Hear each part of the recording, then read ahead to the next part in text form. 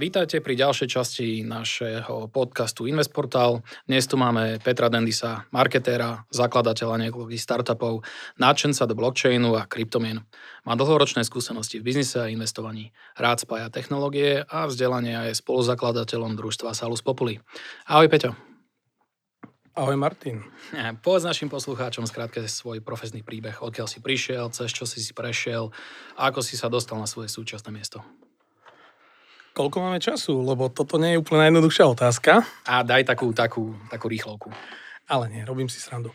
No, odkiaľ som prišiel? Tak prišiel som z Oravy a dostal som sa do Bratislavy do toho, aby som založil družstvo Salus Populi.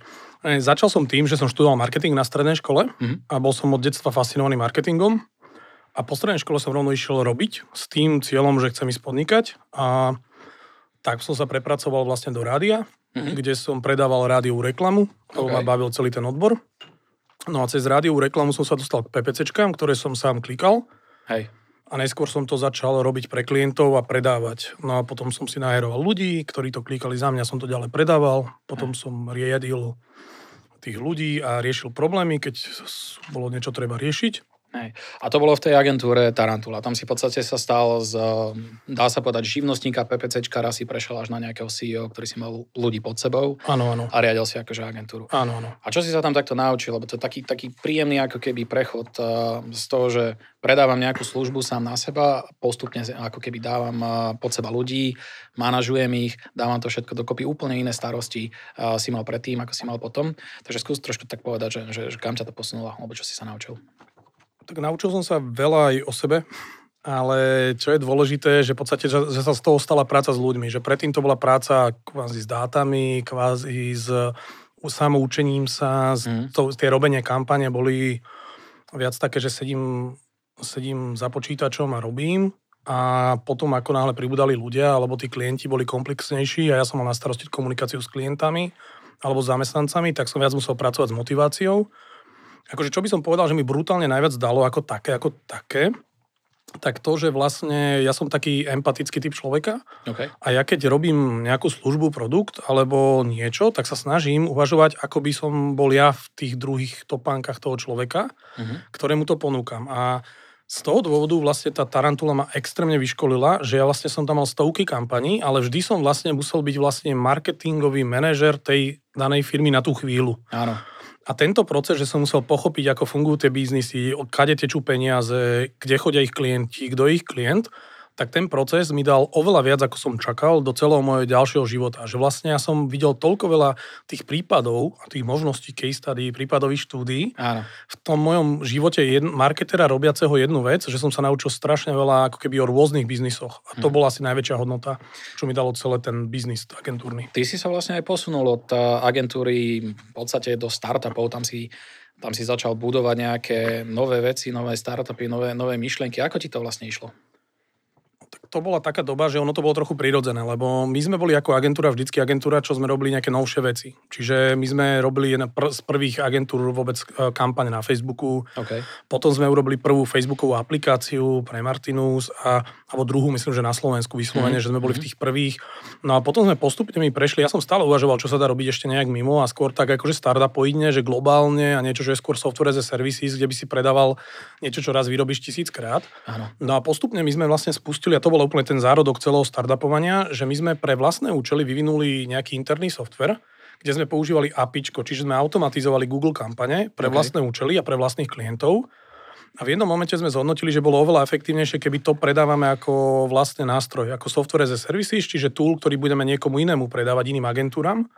No a tak začala celá taká tá moja naozajstná, seriózna startupová kariéra, alebo ten svet, kedy sme začali robiť tie SaaSka a tie startupy v pravom slova zmysle. Tá SaaSka, tá sa dá krásne ako keby škálovať, že proste dávaš to v jednotkách, ale môžeš to v podstate robiť v tisícoch, hlavne ak to riešenie je robené v angličtine.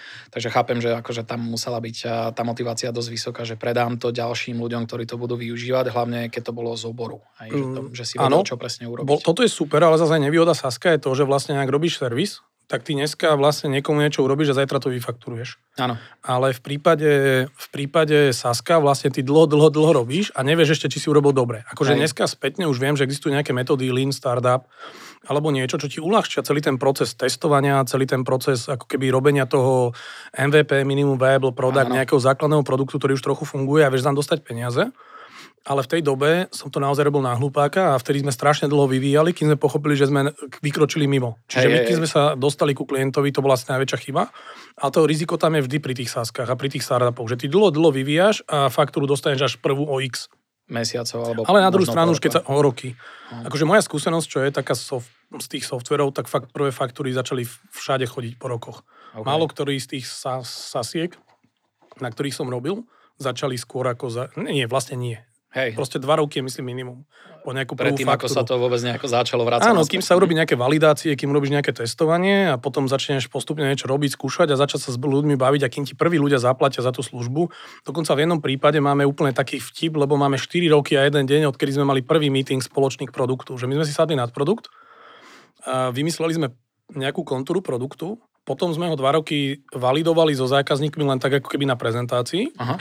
Potom sme zistili, že čo mala byť iba feature, čiže nejaké rozšírenie produktu sa stalo hlavným produktom. 2 roky sa to vyvíjalo a prvá zaplatená faktúra prišla presne 4 roky a bez jedného dňa. Čiže zajtra by boli 4 roky od prvej zaplatenej faktúry. A tak to je pekné. Počuj, a označil by si teda tie peniaze a ten čas, ktoré si počas týchto akože startupíodných biznisov ako dobrú investíciu? Posunulo ťa to niekam? No, absolútne, lebo človek musí stále na sebe pracovať. Otázka je tá cena, že či to za to stojí, to neviem odpovedať dneska, možno na sklonku života odpoviem. Hej. Ale zatiaľ mám pocit, že áno, aj keď som sa dostal do hraničných momentov, kedy som už bol vyhorený, vyslovene vyhorený. OK. Čo si robil vtedy, keď si cítil, že toto už proste jednoducho nemôžem dať? Lebo je to taký fenomén toho novodobého života, hlavne teraz kvôli tým sociálnym sieťam, v podstate každý je online 24/7. Ako sa ukludniť, keď cítim, že som už nejako vyhorený? No ja som na to nemal návod. Čiže ja už keď som ako keby vyhorel, ono to bolo tak, že začneš robiť človek chyby. Ja som za tie chyby trpel, čiže ja som vlastne ako keby nejakým nedobrým spôsobom odišiel z jedného projektu celého. Okay. A až keď som už bol týždeň z neho von, som pochopil, že vlastne ja som burnout. Teda ani nie. Ja som sa rozprával s psychologičkou, ktorá je moja kámoška a bavíme sa o biznise. A ona mi hovorí, Peťo, ty si burnout. A ty si není úplne málo. No a jak som sa vyliečil, našiel som si taký job, lebo som nemal prachy, tak som všetko hodil do toho projektu predtým. Hej. A tak som si našiel jeden job, kde som nepotreboval mysleť kvázi nejak strategicky nad sebou, ale proste vyslovene nad niekoho dátami, raz do týždňa. A potom som pozeral seriály a to trvalo 3 mesiace.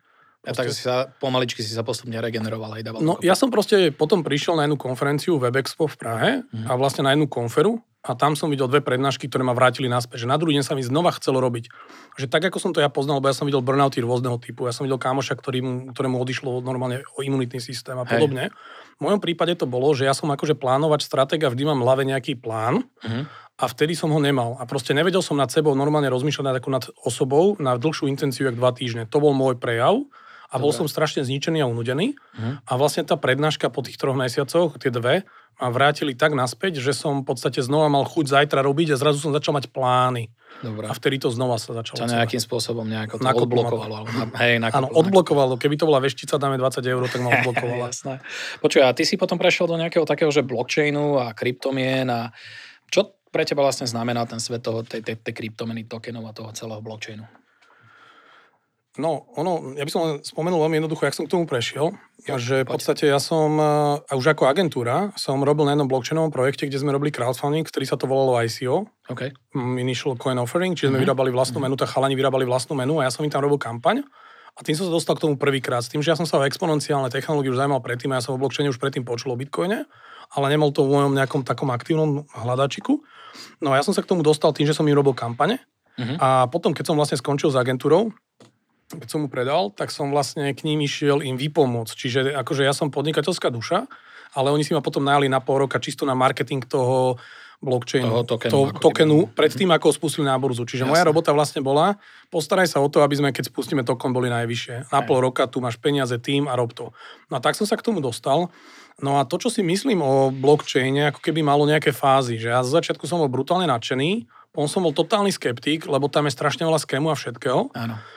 A ono sa to nedá jednoducho na to odpovedať. Akože Pre mňa v podstate taký výrok, že blockchain je Internet of Trust, čiže internet pravdy je niečo, čo definuje blockchain. Áno.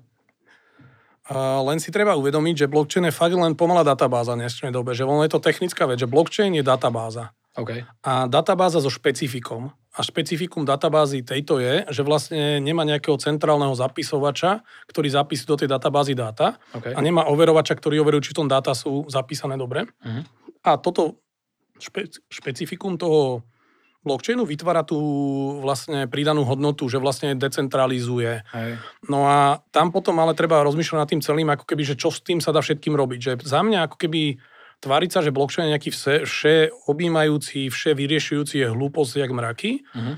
Na druhú stranu v podstate veľa vecí sa tým dá riešiť tou decentralizáciou. No a potom sú tam nejaké spôsoby, kde sa to najlepšie aplikuje. Ako dneska poznáme DeFi, NFT a rôzne modely, ktoré sú nejaké skrátočky, ale v princípe tie sa budú stále evolvovať, ale vždycky to záleží len, alebo začína len tým začiatkom, že buď to sú currency, či sú to nejaké peniaze, nejaký druh digitálnych peňazí, alebo to bude nejaká security, čiže kedy do tej databázy budem prenášať nejaký cenný papier, akcie, dlhopis alebo niečo. Alebo to môže byť utility, že keď sa napríklad na sledovanie supply chainu, či dodateľského reťažca využije blockchain, kde tretie strany zapisujú a neexistuje nejaká centrálna autorita, ktorá by mohla zlyhať. Čiže sú nejaké modely, ako sa to dá používať a ja sa na to vždycky dívam takto komplexne, lebo ako keby iný pohľad je na to ako na currency, iný pohľad ako na security a potom hovorím tie deriváty nad tým celým, ktorých je nespočetne veľa. No ono vyzerá, že ako keby rozmýšľaš nad tým blockchainom trošku komplexnejšie a trošku inak. Taký ten postoj tým peniazom, lebo ten blockchain a ten kryptokoreňie ťa proste nejakým spôsobom ovlivní aj tvoje postoje. Líšiš sa nejak od svojho okolia? Teraz nemyslím toho profesného, toho biznisového, lebo tí asi rozmýšľajú veľmi podobne ako ty, ale myslím tým taký ten rodina, alebo známy, alebo kamaráti. Ako premýšľaš ty, alebo ako si myslíš, že sa líšiš v tom premýšľaní ohľadom peňazí? Všeobecne? Všeobecne. No tak ja si uvedomujem, že peniaze sú iba náš výmysel a je to konsenzus. Uh-huh. Čiže to euro, ktorým som dneska zaplatil to, čo sme pred chvíľou vedli, je moja dohoda. A čo sme to vedli? Ja už som zabudol. Asaj Bowl. Dobre to bolo. V Artelieri v Bratislave. Nerad robím reklamu, ale je to jediné miesto, alebo teda jediné, čo viem v Bratislave, kde robia Asaj a dobrý, takže sem treba prísť, lebo Asaj je skvelá vec. Dobre. No a celé tie peniaze sú konsenzus. Že niekto, kto mne ich dal, ohodnocuje moju hodinovku nejako ako keby mojou skúsenosťou alebo niečím a on mi za to dá niečo, nejaký papier, ktorý iba potvrdzuje, že som vykonal pre ňo nejakú činnosť a ja ho zanesiem tej pani, ktorá mi donesla Asaj Bowl a ona akceptuje, že to má nejakú hodnotu a vlastne to určovanie hodnoty je v podstate čistý konsenzus. Čiže ja sa takto aj na peniaze dívam a ono je to aj veľký problém. Je to naozaj veľký problém, lebo ja sa na ne dívam ako na nejakú dohodu. A tak sa ako keby často dostávam nad peniaze. Keď som robil s kryptom, že sme riešili nejaké vlastné kryptomeny, alebo teraz s nejakými ľuďmi, ktorí riešili vlastné kryptomeny, keď som robil, tak tento model sa ešte viac vo mne prehlbil. Akože ten model vnímania peňazí ako niečo, čo som si ja vymyslel a musím len presvedčiť dostatok ľudí, aby to akceptovali. To je euro. Áno. To je dolár, to je všetko, čo nie je kryté zlatom a vlastne už nič nie je kryté zlatom, takže vlastne efektívne je to všetko. Je to každá mena, ktorá vlastne existuje na Zemi, dá sa povedať. No, ale tam ako keby ono to determinuje ďalšie názory na svet, že to isté platí o firme, že to, že akceptujeme právo, alebo že akceptujem slovenský štát, že proste ako republiku. To je konsenzus. My, niekto sme sa dohodli, že to tak je. A niekto iný sme sa dohodli, že bude môcť nás akceptovať nejaká OSN. A keď nás ona akceptuje, tak my sme. Ale to je blbosť, to je proste naša dohoda, to je vlastne všeobjímajúca dohoda, aká platí s peniazmi, tak taká platí aj v niektorých spoločenských veciach. No a nepoznám veľa ľudí, ktorí o peniazoch rozmýšľajú takto a nie často, nestretávam sa s nimi a nie je to len akože mne biznise. A potom je pre mňa ťažko sa rozprávať o peniazoch s ľuďmi v mojom okolí, keď to vnímam takto. A takto, keď sa vrátime k tomu kryptu a k tým peniazom, že ty už ako ten kryptopodnikateľ, ktorý si zažil niečo ohľadom toho blockchainu a tých tokenov a akým spôsobom to všetko funguje. A ako vidíš najväčšiu chybu, čo vlastne sa ľudia dopúšťajú so svojimi peniazmi v tom kryptosvete teraz? A zameráme sa na ten kryptosvet, pretože ľudia robia blbosti ako s normálnymi peniazmi všeobecne, ale ja to vidím ako keby multiplikovane v tom krypte. Že ako keby to bol úplne iný svet a nerozmýšľajú nad tými peniazmi rovnako. Ako to vidíš ty? No, s tým nesúhlasím, oni rozmýšľajú rovnako, akorát rýchlejšie. To je ten vtip, že na to mal výrok nejaký človek z mimo krypta, a to je Warren Buffett, že vlastne v investovaní peniaze idú od netrpezlivých ľudí k trpezlivým. Áno. A keďže si zoberieme nejakú volatilitu krypta, napríklad bitcoinu, ktorý je najväčšou kryptomenou, tak volatilita krypta denne je úplne hoci ktorý deň 5-10% býva. Okay. A keď si zoberiem volatilitu nejakých akcií, tak tá býva taká mesačne. A tak si zober, že vlastne my v krypte zažívame volatilitu jedného mesiaca akciového trhu za jeden deň. Hej. No ale ono to naozaj tak funguje. Ono aj keď sme robili tie blockchainové projekty tak veľmi intenzívne, tak naozaj aj po tých skúsenostiach tých startupov blockchainových, v podstate ten jeden rok v blockchaine ako 10 rokov, hej? Áno, ako jeden mesiac. Ale ono to tak naozaj funguje, že keď si zoberiem volatilitu, no a to ale práve hovorí aj o tých ľuďoch, že keď si zoberieš, aké chyby, to, čo si sa opýtal, tak tam to presne vidieť, že vlastne naskakujú ľudia do toho netrpezliví a vlastne akože hurry, taký akože nie nádržaný, ale hladný a taký netrpezlivý. Dychtivý. A využívajú FOMO. Fear of missing out, že chcú naskočiť, lebo všetci o tom hovoria. Ale to je ten najhorší pocit. Toto je jeden problém, je, že vlastne ten timestamp, čiže ako rýchlo sa na to dívajú, že vlastne podľa mňa ako keby pri určitej dávke risk managementu dneska, kto naskočí do krypta, nemôže prerobiť z pohľadu nejakých 6-7 rokov. Problém je, že väčšina ľudí si to krypto všimne, keď je all time high, keď je 60-70 tisíc. Keď o tom všetci rozprávajú, a je to v telke a rozpráva o tom suseda a tak ďalej. Áno, a ja s tým mám osobnú skúsenosť, že keď som mojim rodinným príslušníkom povedal, keď bol 3,5 bitcoin marci pred rokom, že chodte kúpte aspoň za 100 €, kúpte niečo, čo obetujete jeden víkend, že by ste sa išli zabaviť, proste riskni jeden víkend. No a keď bol 60, tak za mnou tí istí ľudia chodili, že chcú kupovať. A ja hovorím, že kámo, teraz ti neodporúčam kúpiť, počkaj si buď na nejakú korekciu, alebo počkajme, nech prejde tento bull market, lebo proste toto nie je vhodný čas. Hej. Že vlastne to, čo je vidieť v tých akciách za 10 rokov, sa tuto stane za rok, ale podľa toho aj správania ľudí, že ľudia do toho naskakujú ako diví, lebo tá dynamika je rýchla, aj tie rasty a potom sú ešte viac hladní, čiže ono sa to dalo vidieť aj v tej... V máji teraz, čo to išlo. To isté, že ak to padalo, ale konečne sa dejú také veci, že za mnou chodia normálne ľudia, ktorým som nejak akože pomohol nadobudnúť nejaký bitcoin, alebo tak, že som im to pomohol sprostredkovať, aby som im s tým pomohol, ako keby aby ho mali. Hej. No a volali mi presne v čase, keď padol bitcoin a konečne tí ľudia nepovedali mi, že ty debil, ja to chcem predať, ale povedali mi, no čo Peťo, ideme dokupovať. No. A to sa úplne zmenil narratív, že vidím, že vlastne po tej dobe, čo som s nimi strávil, sa zmenili. Že už to není také, že existuje taký memečko, ktoré definuje podľa celú blockchainovú svet. Okay. A to je také dva stánky a pred jedným je jeden človek a pred druhým je 1000 ľudí a predtým, kde jeden hovorí, že chcem vám vysvetliť, čo je blockchain. A vedľa toho stánok, že ukážem vám, ako zbohatnúť rýchlo na bitcoine. Hej. Typujem, že tam sú asi všetci a nebudú asi v tomto. A inak, to je možno aj dobrý point sa pozerať na to, že keď už teda kryptomena, rozprávali sme sa teraz momentálne o bitcoine, ale tých kryptomien je, a ja neviem, či je 1000, a možno ich je 2000, možno ich je 10, hej, to je proste jedno. 1000 kľudne nájdeš na CoinMarketCape, no. No, presne, ale teraz otázka je vlastne, ako spoznáš tú, ako keby tú dobrú kryptomenu od tej zlej kryptomeny. Chápem, že sú tam nejaké také tie fact sheety a white papery a nejaké tokenomics a tak ďalej, ale ako to reálne, akože taký keď sa na to pozrie, ide, ja neviem, na nejakú burzu a pozrie si, dobre, tak tuto je nejaký symbol a tuto je nejaký iný symbol. Ako on môže vedieť alebo rozoznať, že ktoré je dobrý? Ide o to, je tam veľa možností, že keď sa bavíme napríklad o tých white paperoch a o tých tokenoch, ktoré ešte len vznikajú, tak ako keby ono ich tak moc a podľa mňa tých zmysluplných je tak málo, že šanca, že trafíš ten dobrý je veľmi, veľmi nízka. Okay. A možno si aj zarobil, ale trafil si blbosť, na ktorej sa proste opali veľa ľudí. Čiže ako keby, že na to sa treba dívať z dvoch úrovní. Že kúpim a zarobím, tam šanca je väčšia, ako že kúpim a kúpim dobre. Dobre. Lebo to dobre znamená, že to bude fungovať aj o 3 roky, o 4, ale kúpim a vyšpekulujem a iní ľudia naskočili na tento lep o rok, že o rok zarobím, ale vlastne zarobenie nie je cieľ. Dobre. No a keby som to zhrnul do takých dvoch častí, že vlastne keby som povedal, nebudem menovať firmy, ale na Slovensku sú firmy, ktoré majú vlastný token. Áno. A ako zistíš, že či oni sú úplne mimo, keď ti zavolá nejakých predajca a bude sa tváriť, že ti predáva token a za to, že má nejakú dobrú reklamu, že on je ten jeho, ako keby, že to znamená, že je dobre, tak si treba pozrieť, že tým, že blockchain je verejný a tá databáza sa dá pozrieť, existuje niečo, čo sa volá Explorer. Okay. A taký Explorer existuje nad každým blockchainom. A vy si viete pozrieť, keď vám poviem akýkoľvek token, že koľko ľudia ho vlastnia, koľko majú peňaženiek, ako sú distribuované. Dobre. Môžete ísť na stránku coinmarketcap.com, ktorá je na jedna z najnavštevovanejších stránok sveta, v top 20 bola už aj desi, nemyslím.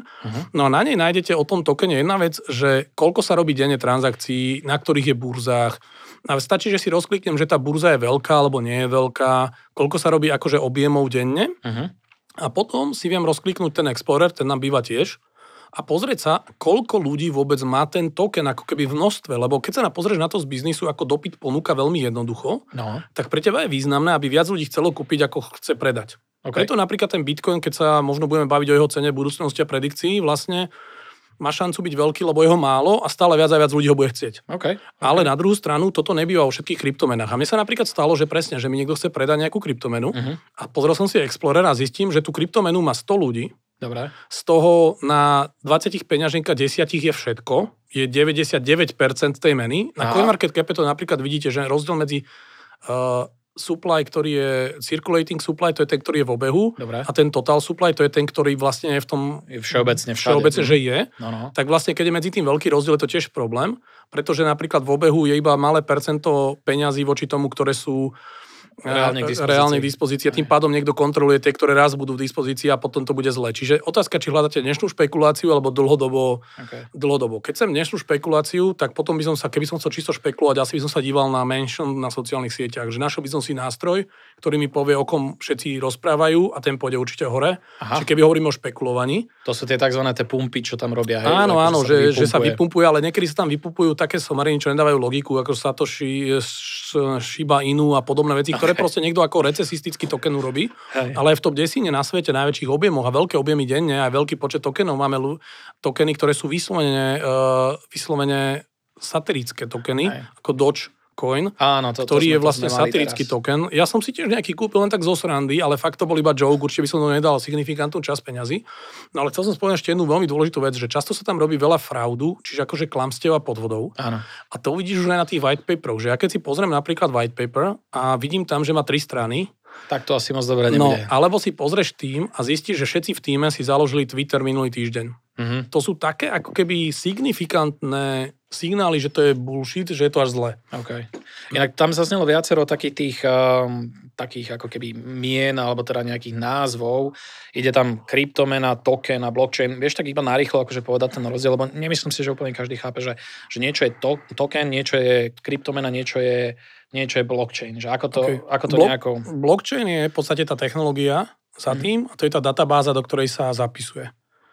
A token je v podstate nejaká kryptovaná jednotka, ktorá nad tou databázou je unikátna. A figuruje tam nejako.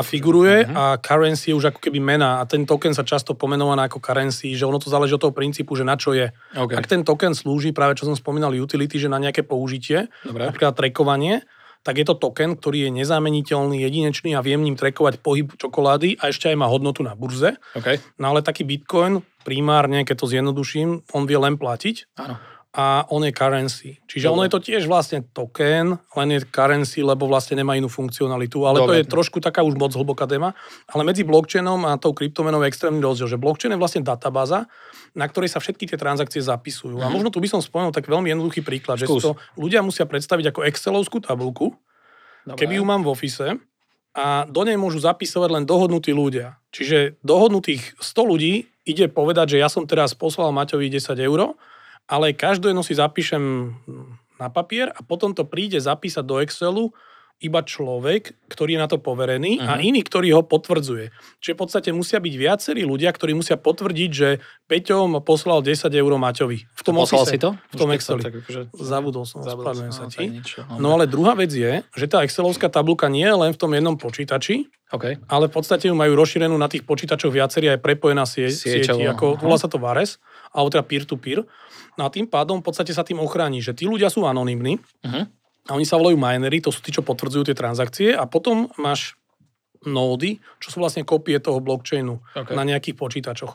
No a toto slúži na tú decentralizáciu. Lebo v banke v podstate ty, keď máš peniaze v banke, tak ty pošleš peniaze, ja pošlem tebe. Hej. A banka moja musí potvrdiť, že mám. Tvoja banka musí potvrdiť, že máš účet. Medzi tým prešlo ešte nejaké anti-money laundering, KYC, know your customer proces a ešte to musia oni medzi sebou si prehodiť. Hej. A oni môžu povedať, že nemám právo. Tu vlastne sa to zrýchluje celé, lebo vlastne to, či mám právo posielať moje peniaze, vlastne určuje len sieť, ktorá je vlastne decentralizovaná. Alias nikto nevie, že ja som ten Peter, ktorý posiela tomu Maťovi peniaze. Okay. A to sa dá využiť na milión vecí. No ono to znie celku komplikovane a ako ja rozumiem aj ľuďom, ktorí majú trochu obavy a strach ako keby z tej kryptomeny. Oni by mali chceli začať nejakým spôsobom možno investovať do tejto ako keby do digitálnych aktív ako takých, ale úplne nevedia ako. Čo by si im tak povedal, že kde začať? Hej? Že áno, chcem nejaké krypto vlastniť, že kde by si začal? Že čo je také, že túto chodte, ale teraz myslím trošku tak prakticky, aby sme to nedržali len nejaké teoretickej rovine, ale daj nejaký taký 5-krokový návod, ak môžeš. Choďte na YouTubeový kanál Duškyho Matušku, Dušky. ktorý je podľa mňa jeden z najväčších takých pre laikov ten evangelist bitcoinu na Slovensku. A on tam presne rieši veľa takých detailov o bezpečnosti. Ale keby som to mal povedať za mňa veľmi jednoducho, v princípe mám nejaké 2-3 základné možnosti, čo ja odporúčam. Existujú nejaké peňaženky, sú digitálne, napríklad na mobil. Tam sú dobré blockchain, info a mycelium, to sú také tie čo ja mám najradšej. Okay. A potom existuje niečo volá hardwareová peňaženka, keby ste chceli viac peňazí, a to je Trezor. Okay. Český výrobca, s 2 zakladateľmi Slovákmi z 3, ale tvárme sa, že to je česká firma. Dobré, no. Česká firma. No a čiže už máte niekto miesto, čo sa volá wallet alebo peňaženka, na ktorej ten bitcoin môžete mať. Okay. No a potom si ho musíte zakúpiť. A v podstate existujú asi 3 také základné možnosti, že idem na burzu, kde si založím účet a dám si tam prostredníctvom karty nejaké eurá a vymením to. To isté sa dá v niektorých týchto systémoch. Blockchain info to tam má to tam nejakú tretiu stranu a musí tam robiť nejakú dodatočnú validáciu. Dobre. Viem si to kúpiť. Alebo potom môžem prísť za ľuďmi, ktorí sa tým živia. Okay. Že vlastne sú meniči over the counter, čiže mimo burzy, v podstate nemusíte prísť na burzu, a on má na to licenciu a on má vymení, ale títo ľudia robia väčšinou 10 000 eur napríklad. A sú takí ľudia aj na Slovensku, že viem si ich dohľadať a viem s nimi ja som napríklad týmto začal, že vlastne preto som sa stal súčasťou Salus Populi, že my sme pomáhali vlastne veľa ľuďom meniť s celým tom procesom tej licencie a toho všetkého, aby to bolo legálne, aby tí ľudia to mali na účte. A tak som sa dostal vôbec k celej tejto skupine družstevníkov. Ale teda, aby som ešte toto dokončil, že v podstate tým pádom si človek kúpi tú menu a môže ju držať na tých peňaženkách. Ale ako náhle, tam existuje také rules, také bezpečnostné, že bude znieť zložito, ale že kto má private key, tak ten je vlastníkom bitcoinu. Okay. Je to tam taký nejaký pravidlo za tým celým. A preto ja by som odporúčil možno ten Trezor, on stojí, myslím, že 100 eur stojí. Dobre. A hardwareová peňaženka v Alze sa dá kúpiť, za pár dní vám príde, čiže úplne bez problémov. Môžem ju mať pekne vo vrecku, alebo si ju dám doma do Trezoru. Proste mám niekde nejakú fyzickú vec, ktorá mi určuje, že ja som ten vlastník toho daného blockchainu. No, bitcoinu, áno, že napojím sa na počítač a to ma pripojí do tej peňaženky. A tam ten proces je to, akože keby som ho opisoval znieť dramaticky, ale keď na to človek kliká, je to naozaj blbúzdorne urobené, urobili to perfektne. Aj klik, hotovo. Klik a mám, vlastne urobím si nejaké akože hesla. Akože prečo je to komplikované? Ja si myslím, že tá implementácia blockchainu do bežného života bude práve kvôli tým peňaženkám, že vyzerajú tak komplikovane a že im to tak akože zložitejšie sa tam robia tie prihlasovacie údaje, ale v skutočnosti je to meno, heslo a ešte sa tam dávajú nejaké frázy, ktoré vám to heslo vedia obnoviť.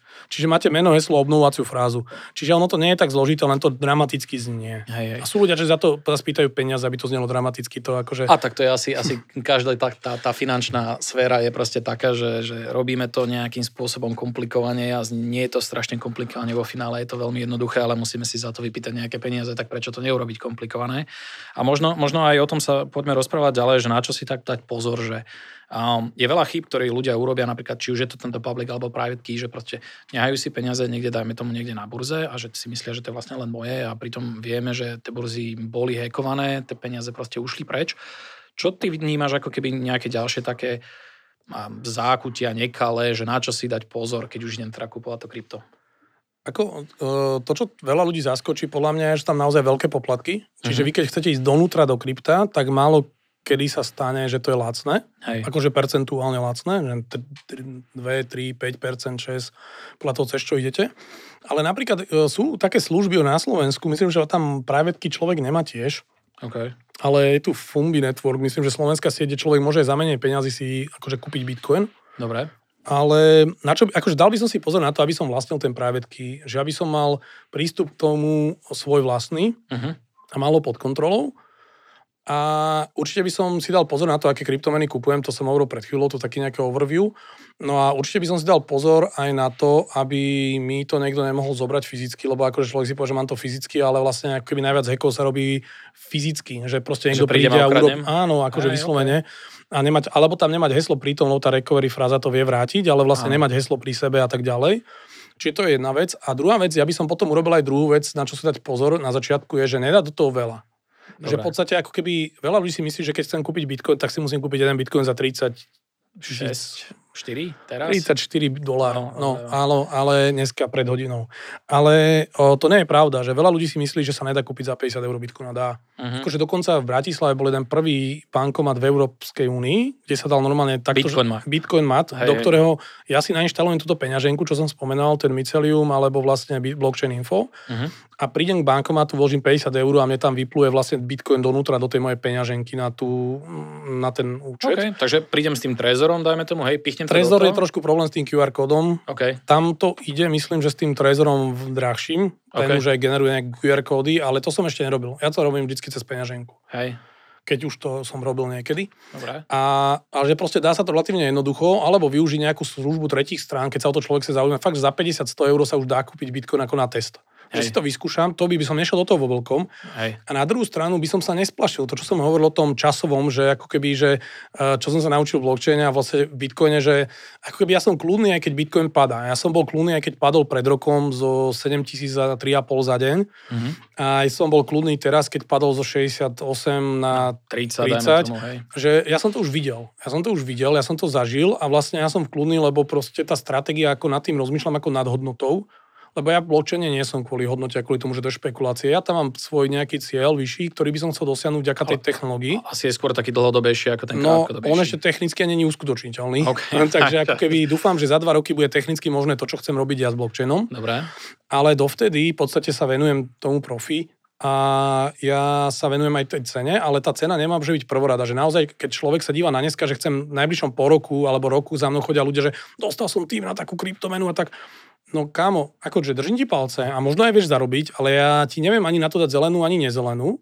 Ani ti neviem nič odporúčiť. Akože neodporúčam ani ceny. Ako keby tá cena fakt môže sa zastaviť. Ten blockchain nie je centralizovaný, čiže nie je kontrolovaný. Môže si robiť, čo chce, kedy chce. Áno, čiže nie je tam nejaká ochrana vkladov alebo niečo podobné. To tam neexistuje. A preto tam to riziko je absolútne. Čiže my sme tu v podcasteri, kde sa točia MMA podcastové niekedy veci. No a presne tu tak jedna fráza, že neosprostej sa. To robia často MMA zápasníci. To sa mi páči, to si osvojím. Neosprostej sa. Že vlastne ty chytíš, že dáš niekomu ránu a potom máš pocit, že si hrdina a začneš bombonovať. A on ti dá naspäť a vypne ťa. A toto presne pri blockchaine to je úplná metafora. Že ty chytíš nejaký úspech a ty máš zrazu pocit, FOMA, že wow, ja som, alebo kamoš zarobil a ja tam teraz nahádžem veľa. A toto by som sa vyhol, že tam treba byť ešte viac ako v iných investíciách, treba byť v tom krypte chladný. Hej. Vieš čo, ja ti môžem povedať, že toto nie je len úplne, že na krypto, ale túto srandu zažíva asi každý, kto začal nejakým spôsobom riešiť akcie, alebo riešiť komodity, alebo futures, alebo opcie, alebo niečo podobné, keď začal akože aktívne tradovať. A väčšinou je to tak, že na začiatku ten trader jednoducho nejakým spôsobom zarobí a povie si, Ježišmaria, toto je to najľahšie na svete, ja som proste cool, ja som lepší ako trh. No len potom zistí, že nie je to tak a začne robiť chyby a začne byť egoistický a začne sa ako keby byť s tým trhom a väčšinou len jednoducho stratí peniaze. Hovorím aj z vlastného zážitku, keďže som si tým musel prejsť a nebol to úplne príjemný zážitok. Ale zase posunul ma tiež trošku ďalej. Ja by som tuto chcel presne v tom krypte tiež povedať, že vlastne človek buď získa, čo chcel, alebo sa niečo nové naučí. To platí akurát, že trochu rýchlejšie. Že ono to tu platí, ale rýchlo.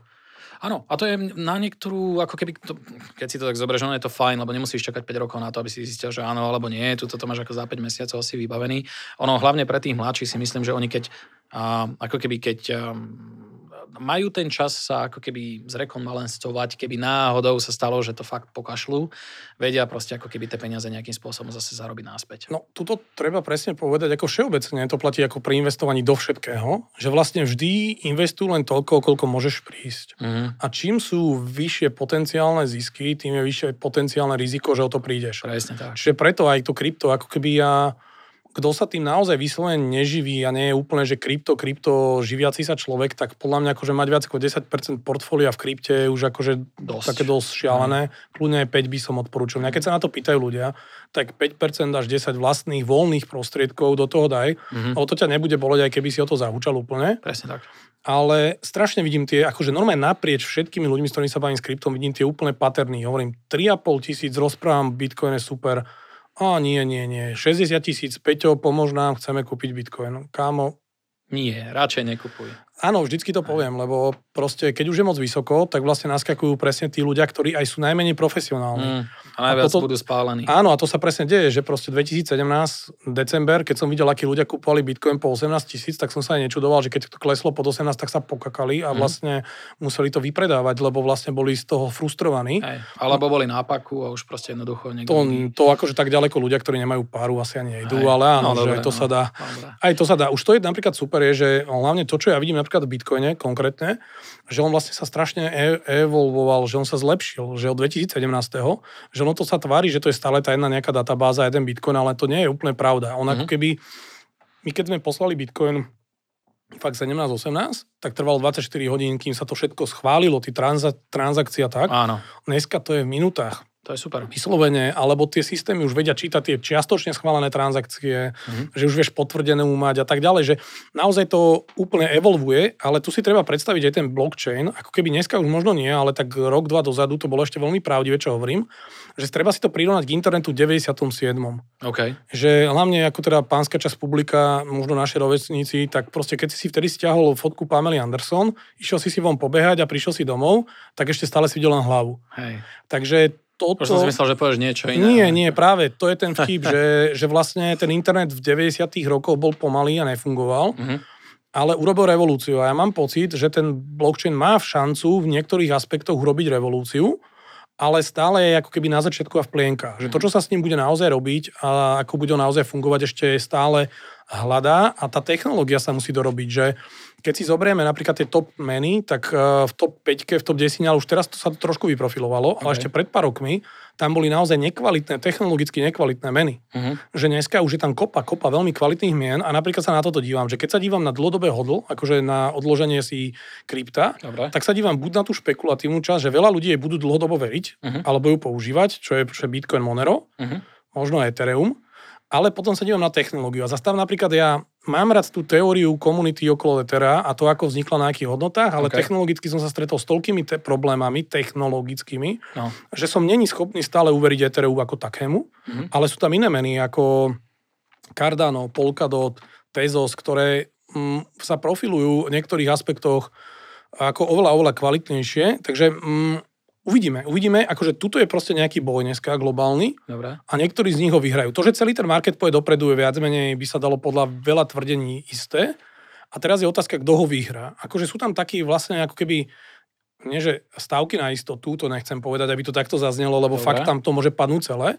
Ale sú tam tí, ktorí sú vlastne takým benchmarkom, lakmusovým papierikom pre celý market. To je napríklad ten Bitcoin. Jasné. Ale potom sú tam takí tí hráči, ktorí môžu naozaj ustreliť, že oni urobia x krát viac ako Bitcoin. Tie, čo som hovoril, tie technologicky. Dobre. Lebo ako náhle tam začne nejaká technológia fungovať tak, že nad ňou začnú fungovať reálne biznisy, tak potom to má šancu vlastne, sa nejako udržať. To sa prepakuje, lebo to už je tá teória pomarančov, čo si treba pri investovanie, špekulovanie nad bitcoinami si treba uvedomiť pomaranče. No, skús mi povedať. Vy v Brazílii nasadnú pomaranče na loď, v Holandsku ich vylodia a počas tej cesty loďou sa 10-krát predajú na komoditnom trhu. To je pravda. No a pri tom blockchaine to je ešte viac. Čiže ako náhle blockchain má nejaký základ, napríklad toto ja hľadám, keby niekto sa ma pýta, že investuj do tejto meny, tak hľadám, okrem Bitcoinu a tej hlavnej nejakej top 5, tak by som hľadal, že či má niečo z toho šancu byť tým pomarančom, ktorý pristane fyzicky v tom Holandsku. Okay. Ak tam niečo také je, že tá technológia, alebo ten ich biznis, alebo tá logika by mohla mať nejaké využitie,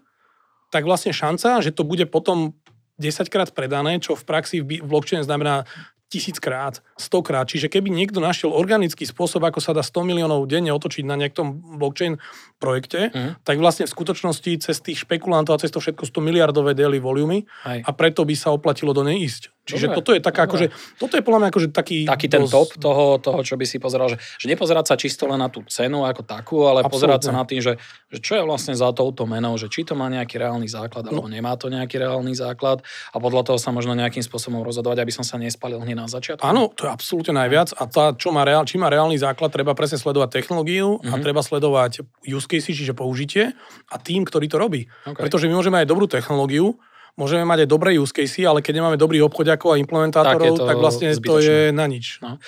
No keď už teraz sa tak rozprávame, párkrát si spomenul nejaké družstvo a že si družstevníkom v družstve.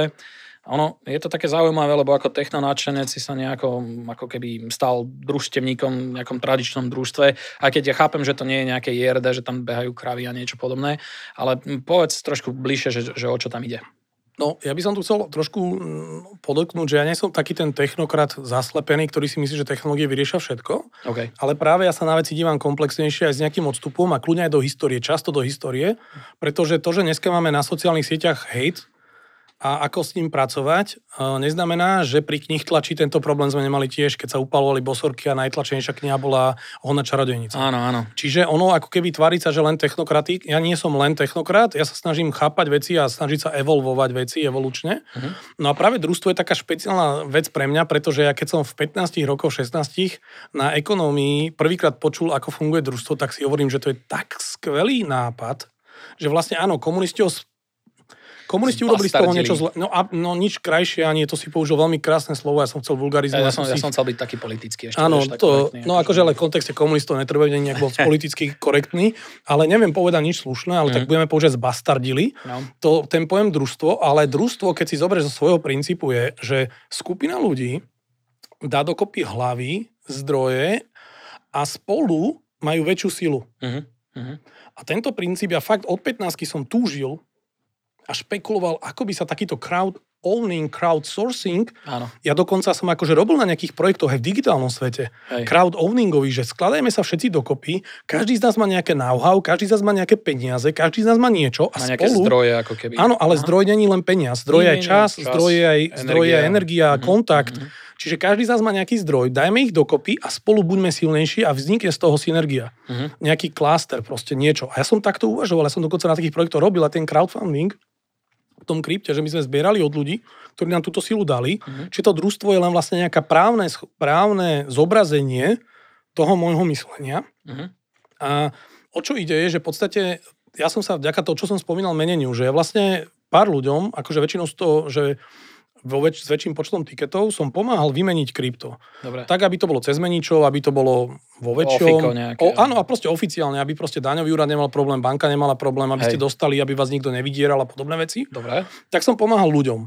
A chalani, toto práve, ktorý som poznal z iných nejakých marketingových vecí, zakladali družstvo, kde sa snažili práve takto ten princíp pozbierania sa a spoločne robenia vecí, ktoré nie sú umožnené tým jedincom, dať dokopy. A ja som vtedy prišiel za ním, že chalani, však ja mením bitcoiny proste ľuďom hore-dole akože veľa, že a báme sa, že ten napríklad minimálny tiket je 10 000 alebo takže 100 000 eur. Nie je to 10 eur. Nie je to, že 10 eur, vtedy chodte do bankomatu, ale pomáhal som veľa ľuďom a oni chalani, že poďme nejak to prepojiť, vymyslieť ako.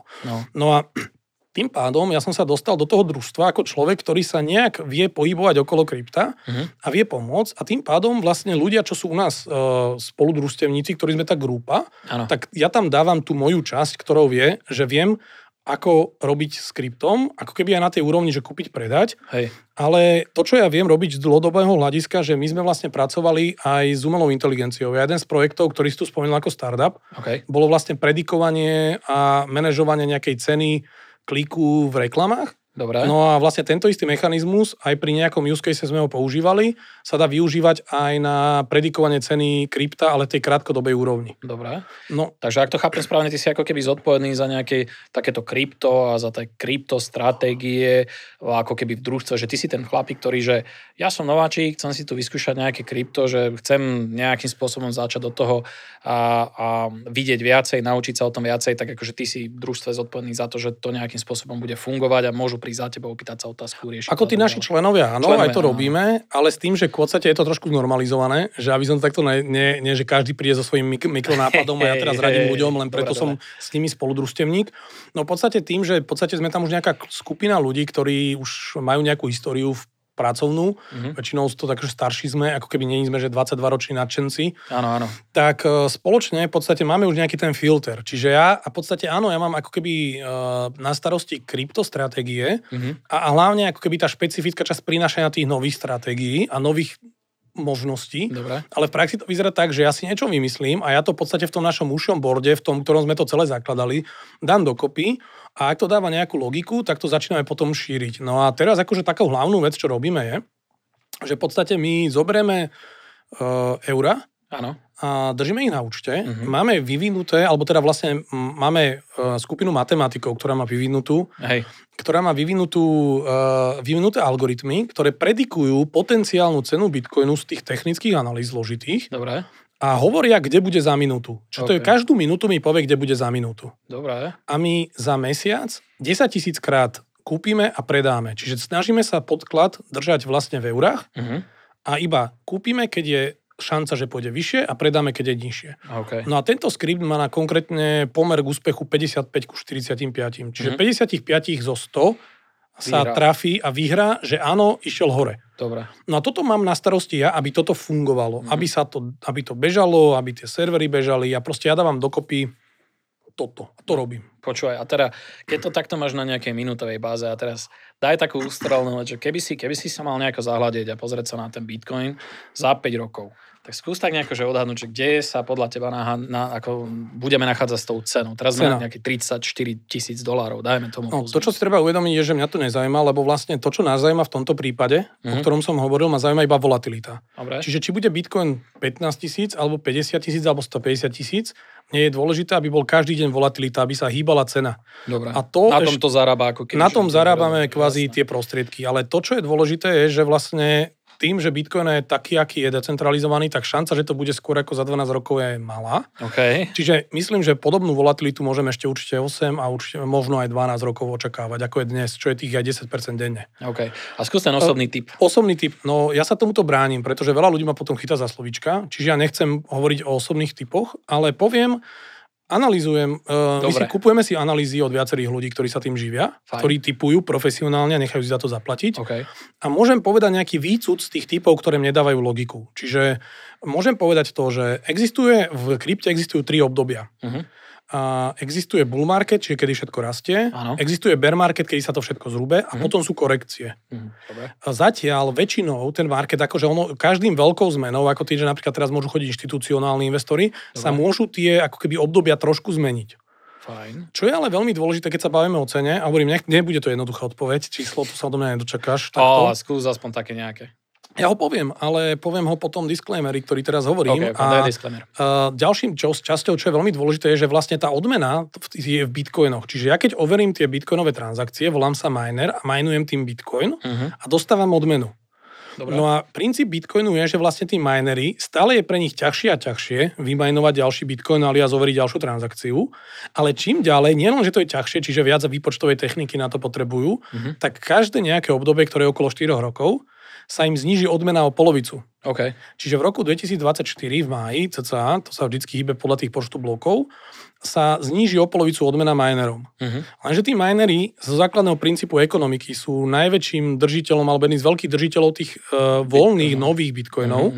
Čiže oni určujú, koľko ich ide na trh a dopyt a ponuka určuje cenu. Hej. Tak oni vždycky dokážu tú cenu nejakým spôsobom manipulovať, aby sa im to oplatilo. Čiže šanca, že po ďalšom halvingu sa zvýši cena, je vlastne, ako keby zatiaľ sa to stalo vždy. Tie halvingy boli 6, 5, ale vždy sa to stalo. Okay. Vždy sa to stalo. No takže, keď sa bavíme, že ide halving, potom je trošku ukludňovanie a potom je bull market, bear market, korekcia. No. A niekedy sa korekcie ešte stanú aj počas toho. Čiže dneska je bull market. Myslím si, mám ťažký pocit, že by mohol byť až do jary. Okay. A teraz je tam nejaká letná korekcia. Hovorím, ale toto je skôr také, že sledujem viac analýz, ktoré toto tvrdia. No a keby sa bavíme o cene, tak ja poviem iba, že čo by ma prekvapilo a čo by ma neprekvapilo. No skús takto teda. Čiže bavíme sa o tom období, že najvyššia cena, lebo to bude akože blockbuster, najnižšia a najvyššia. Dobre. Čiže ak by cena bitcoinu klesla pod $20,000, pod 15, tak som veľmi prekvapený aj po bear markete, alebo v bear markete. Dobre. A báme sa o tom, že všetky čísla, čo hovorím, musia byť že aspoň jeden deň, že sa tam stane nejaký jeden hodinový výkyv, čo sa teraz stalo, že to keď si človek uvedomí, že napríklad Binance, čo je jedna z najväčších burz na svete, mala chybu v apičku, čiže v automatizovaných transakciách a zle posunula novú čiarku.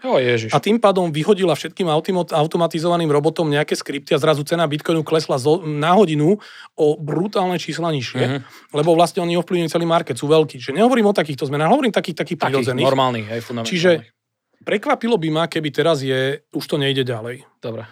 A keby to skončí nižšie ako pod 80,000 a vyššie ako 200,000, v najbližšom raste by ma to prekvapilo, obidve čísla.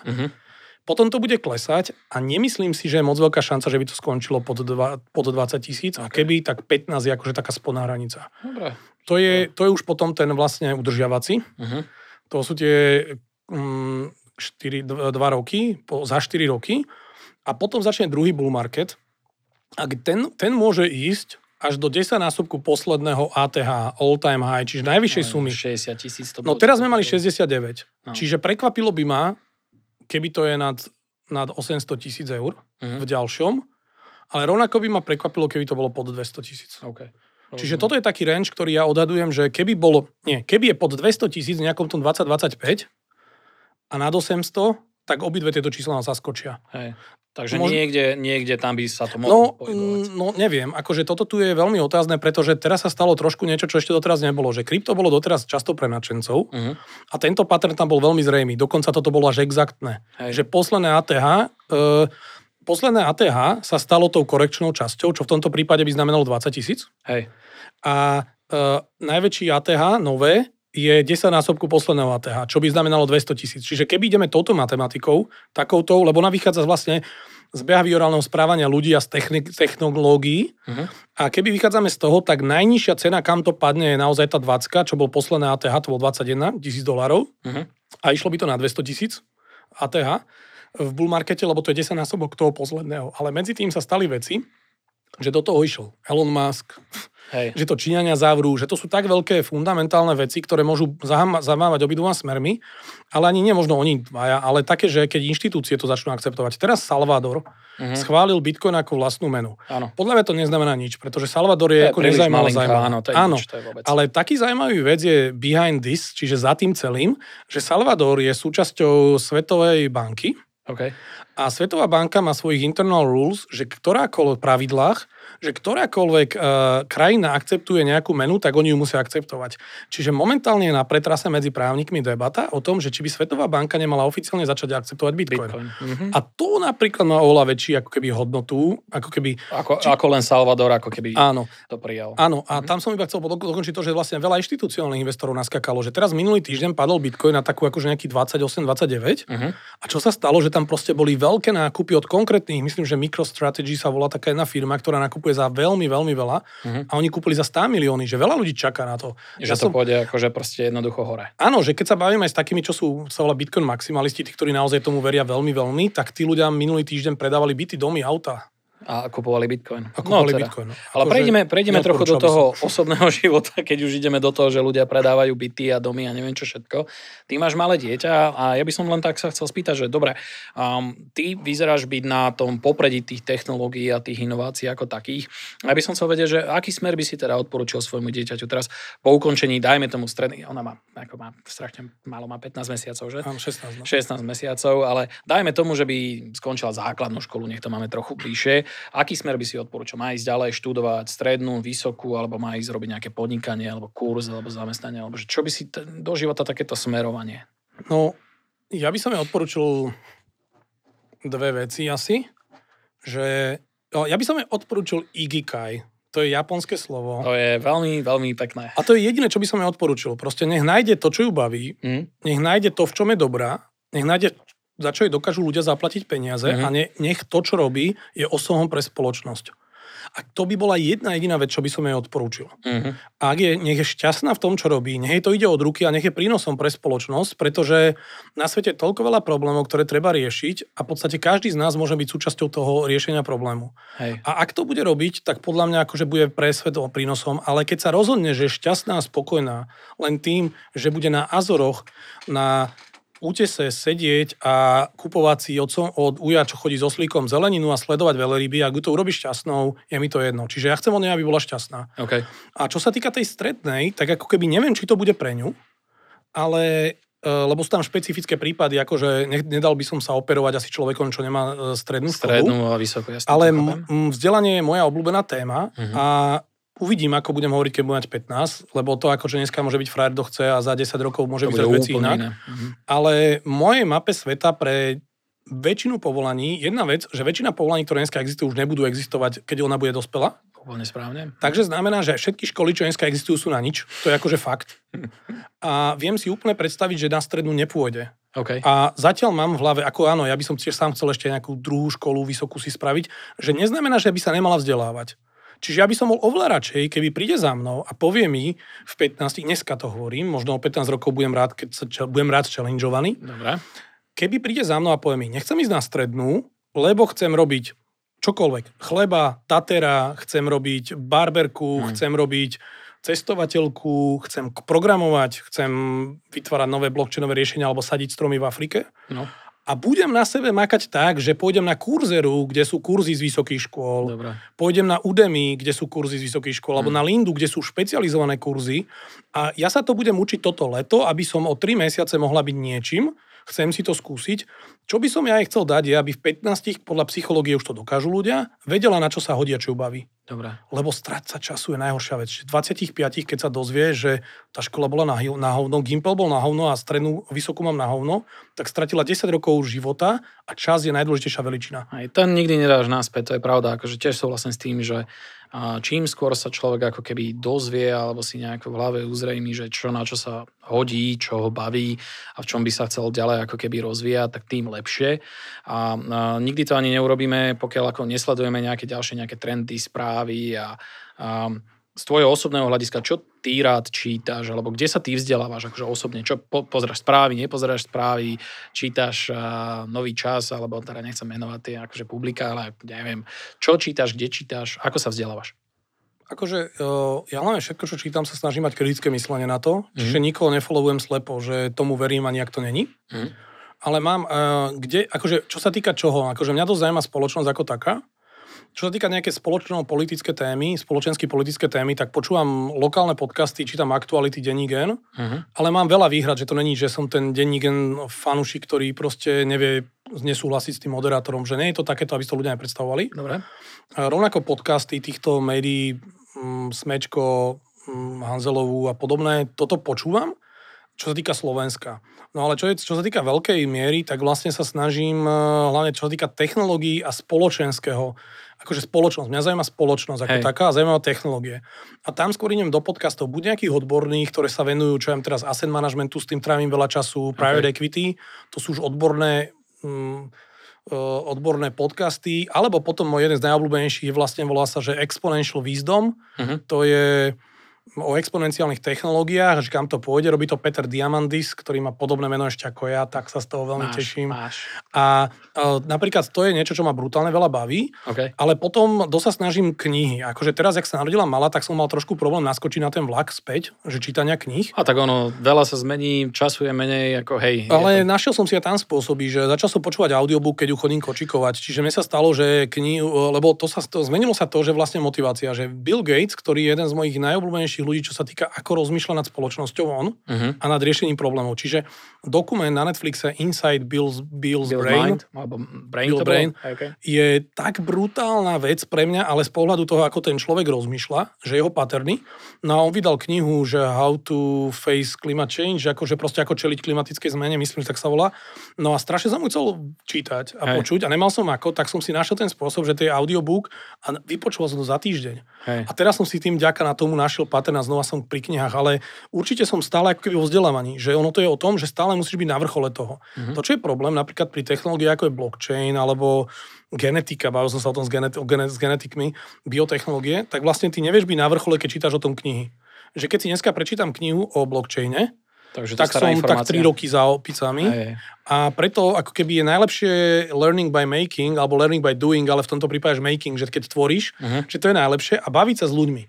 To, čo mne napríklad, že odborné konferencie, na ktoré prídu odborní ľudia, alebo si ich pozrieť, TED Talky, že toto je pre mňa taká brutálne veľká a Wikipédia. Ja sa dokážem niekedy zaboriť do Wikipédie a hlavne do historických vecí. Tam sa stráca času dosť. A History Web na Smečku a oni majú podcast o histórii a každú nedeľu vychádza nový diel, tak to si každý týždeň pustím. Super. a rovnako Neruda Cast, kde sú zaujímavé rozhovory s zaujímaví ľuďmi, že čo ma napríklad zaujíma, možno aj jedna vec sú také spoločenské témy, akože aj politické, alebo aj tá technológia, ale potom z čoho sa dá veľa učiť, sú vlastne príbehy iných ľudí.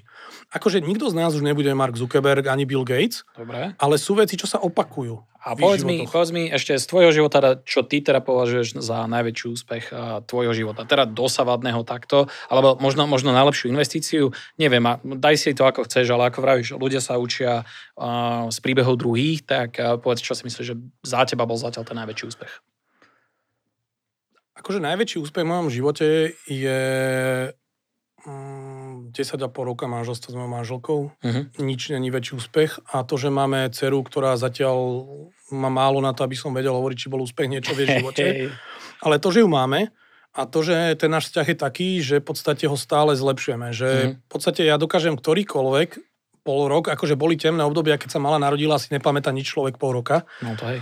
Tak vtedy sa ťažko vyhodnocuje takéto niečo, ale ja si tak dosledujem veci a napríklad, keď dokážem každý štvrtok, každý pol rok si povedať, že wow, ten môj vzťah je znova lepší, ako bol, už 10,5 roka, tak to je najväčší úspech. Ako ničomu inému sa to neprirovná. A teraz, keby si dal ešte, že dobre, že toto by som chcel ešte v tom živote nejakým spôsobom dosiahnuť, že toto sa mi ešte nepodarilo a ešte by som chcel možno ešte toto. Akože to je tá otázka, že bajme sa o biznise alebo o súkromných veciach alebo o čom. Lebo a vieš čo, aj môže dať takú, že toto by som chcel ešte z toho biznisového a potom, vieš čo, z toho súkromného by som chcel ešte toto. Dobre, z toho súkromného by som chcel mať viac detí, ktoré nájdu svoje ikigai. To je najväčší vrchol, čo si viem predstaviť. Okay. Sám by som chcel byť so svojou ženou, dokedy nezomriem. Dobre. A byť s ňou šťastný a spokojný celú dobu. To je to dôležitejšie, ako byť s ňou až dokiaľ, ako keby nezomrieš. Áno, lebo toto je dôležité. Veľa ľudí je spolu a nie sú šťastní, ale ja keď si predstavím, že chcem byť s mojou ženou do smrti, tak by som, a neskorej smrti, čiže 200-300 rokov by som rád požil. Vynikajúce. No a čo sa týka pracovne, tak môj pracovný ako keby cieľ je taký, že v podstate na svete je veľa problémov. A sú problémy, ktoré mám bolia viac ako iné. A ja by som v podstate chcel pomáhať a byť súčasťou toho riešenia toho problému. Čiže môj cieľ je vytvoriť organizáciu, dobre, ktorá bude nejakým spôsobom vedieť pomôcť čeliť problémom sveta, ktoré ma konkrétne mňa zaujímajú. Sú nejaké konkrétne, špecifické, čo ma zaujímajú. Zaujíma ma akože veľmi zjednodušené vzdelanie ma zaujíma. Dobre. Zaujíma ma to, ako ľudia zarábajú peniaze a ako chápu peniaze. Zaujíma ma energetika, ako vyrobia energiu. Dobre. A zaujíma ma, ako žijú, ale tam v kontexte je strecha nad hlavou, zdravie a jedlo. To sú a psychické zdravie. Čiže to sú témy, čo ma zaujímajú. Plus ma zaujíma to, aby naša príroda nebola tak devastovaná. A zaujíma ma skôr akože obnova pralesov a vyslovene pralesov. Alebo pôvodných lesných kultúr. Ekosystémov je správne slovo. A to sú témy, ktoré ma zaujímajú. A to, čo som teraz povedal, je tak komplexné, je tam toľko problémov, že vlastne, ak by som žil 300 rokov, čo v podstate pri dnešnej vývoji longevity nebude asi tak nereálne, tak si myslím, že mám čo robiť stále.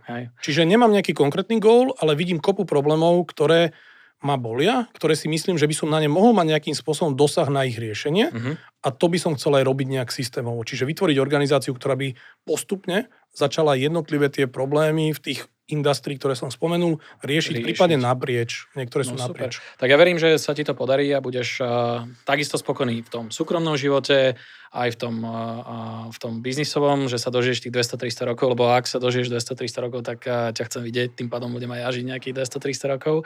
A veľmi ďakujem, že si prišiel k nám a pokecať si o nejakých tých veciach, čo sa týka blockchainu, čo sa týka investovania a osobného života ako takého. Ďakujem, že si zdieľal, verím, že každého to tiež chytí za srdce, kto to bude počuť. No a poďme si dať nejakú... Ja by som ti chcel tiež poďakovať ešte, predtým, jak si dáme nejakú. Kofolu. Ďakujem za túto príležitosť. A bolo to veľmi zaujímavé, bolo to veľmi pre mňa osviežujúce, hlavne po tak dlhšej dobe byť proste zase v rozhovore s niekým takejto forme, lebo tá korona to nejak zhoršila.